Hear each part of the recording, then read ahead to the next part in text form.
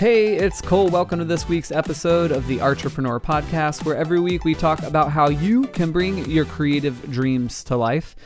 My friend Adam is not here with me this week, so it's just us. So thanks for coming and hanging out. And today we're going to talk about finding and living your creative purpose. And when we talk about creative purpose, what are we even talking about? I think we're talking about, why am I making what I'm making? Why am I saying the things that I'm saying? Why is this even important to me?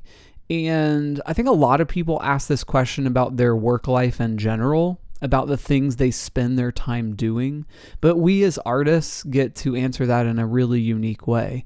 We have a lot of say over the answer to those kinds of questions. And we get the opportunity to craft and mold our purpose, which I think is one of the things that most of us are drawn to in the process of developing our art careers. So I want to talk about a few different things that have been helpful to me to think through over the course of the decades of making things.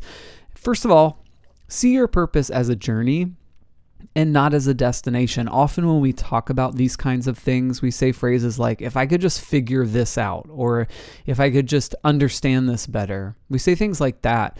But this sets us up to be agenda-driven. But creativity is not about an agenda, accomplishing a task. It's more about exploration than it is about hard and fast rules and answers. And when I started to make this shift, honestly, it not only made me enjoy my creative process more, it decreased my stress so much. And I'm so grateful for that. I've allowed my creativity to transform into something that's more about exploration, discovery, and a personal process of transformation.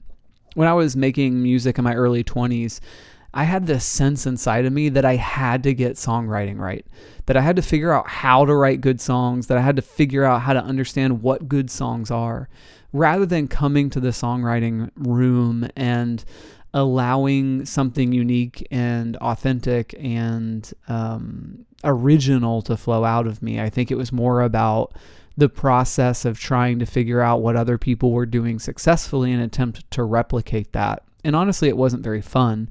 And it was super stressful.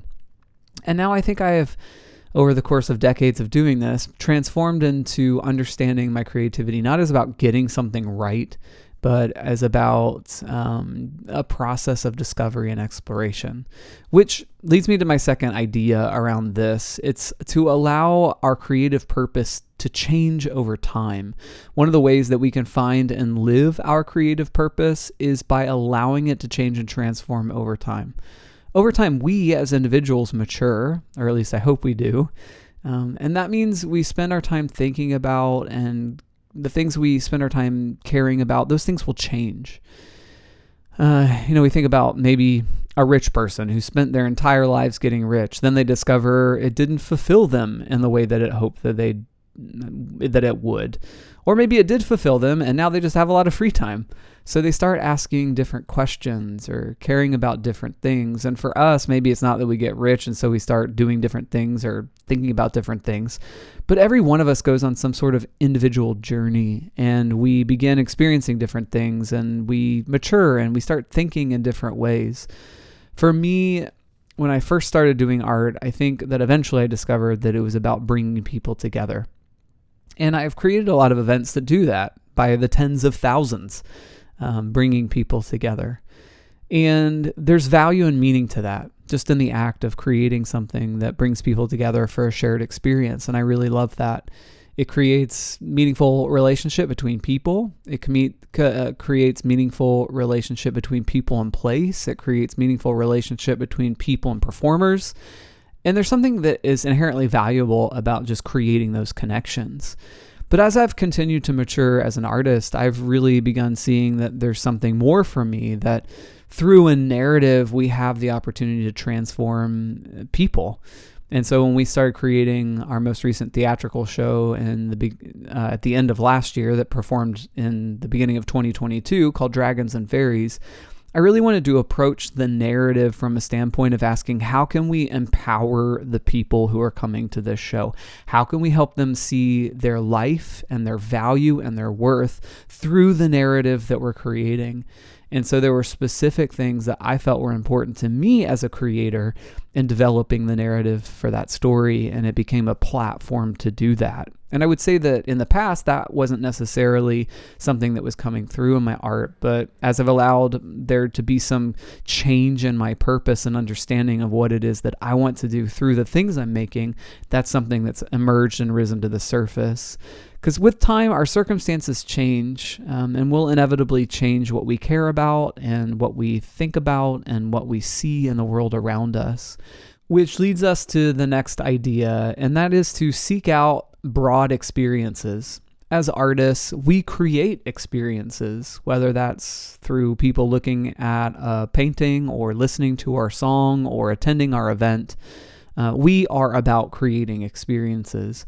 But it's also very helpful for us to have them, whether that's as simple as reading something or going somewhere or meeting people or exposing ourselves to art outside of the genre that we typically spend most of our time in or inside the genre we typically spend our time in. It's not just about sitting in our studio creating. It's about going out into the world and experiencing, absorbing. Couple Augusts ago, I went to Morocco and was walking around the bazaar in one of the cities there, and just there were Moroccan lanterns everywhere, and I loved them. They're beautiful. And I thought, gosh, it'd be really, really wonderful to be able to bring back a couple hundred of these and make them part of our Dazzling Nights holiday light show. And so met some people there, figured it out, filled up a shipping container with a bunch of Moroccan lanterns and brought them to the U.S. to be part of our Dazzling Nights shows. That is, I think, just a very small and simple example of how going somewhere can help inform what it is that we make. I love listening to great podcasts. Malcolm Gladwell has a podcast called Revisionist History that I really highly recommend. And most recently, in one of his episodes that I was listening to, he was talking about this idea that in our current context, there's a lot of language around victimhood, but he asked the question, are we continuing to hold that next to the conversation regarding self-sacrifice? Have we abandoned that conversation, or does that conversation still exist? Is that conversation around self-sacrifice still evolving and growing? Is that still part of our kind of collective human narrative? And so I think that's something that recently is just an idea I came across, and I'm not really sure how that will play itself out in my life as an individual or my life as an artist, but I knew that when I heard it, it really was a question that I started asking. And so I think it's exposing ourselves to experiences and ideas that are going to help us continue on that path of transformation, and as we do, it will help us further find and live out our creative purpose. And lastly, I think it's really important for us to make things for ourselves. The more success we find in our creative endeavors, it's likely that the more difficult it will be to continue to evolve in our creative purpose and maintain that and continue to move it in a direction that is attached to our own evolution as a human being. Because what we discover over time in our creative pursuits is the things that people respond to and the things that feel most successful in our creative work.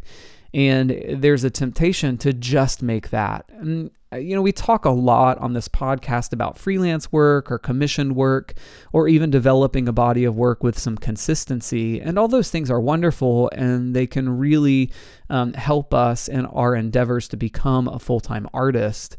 And there's a space definitely for us to make the things that are working, to make the things that people are responding to. But we can't do that while completely eliminating continuing to make work for ourselves. And when I say make work for ourselves, what I mean is to make work that is the current expression of who we are as growing and changing individuals. It's essential that we continue to make work that is just simply an expression of ourselves. to not get lost in our success.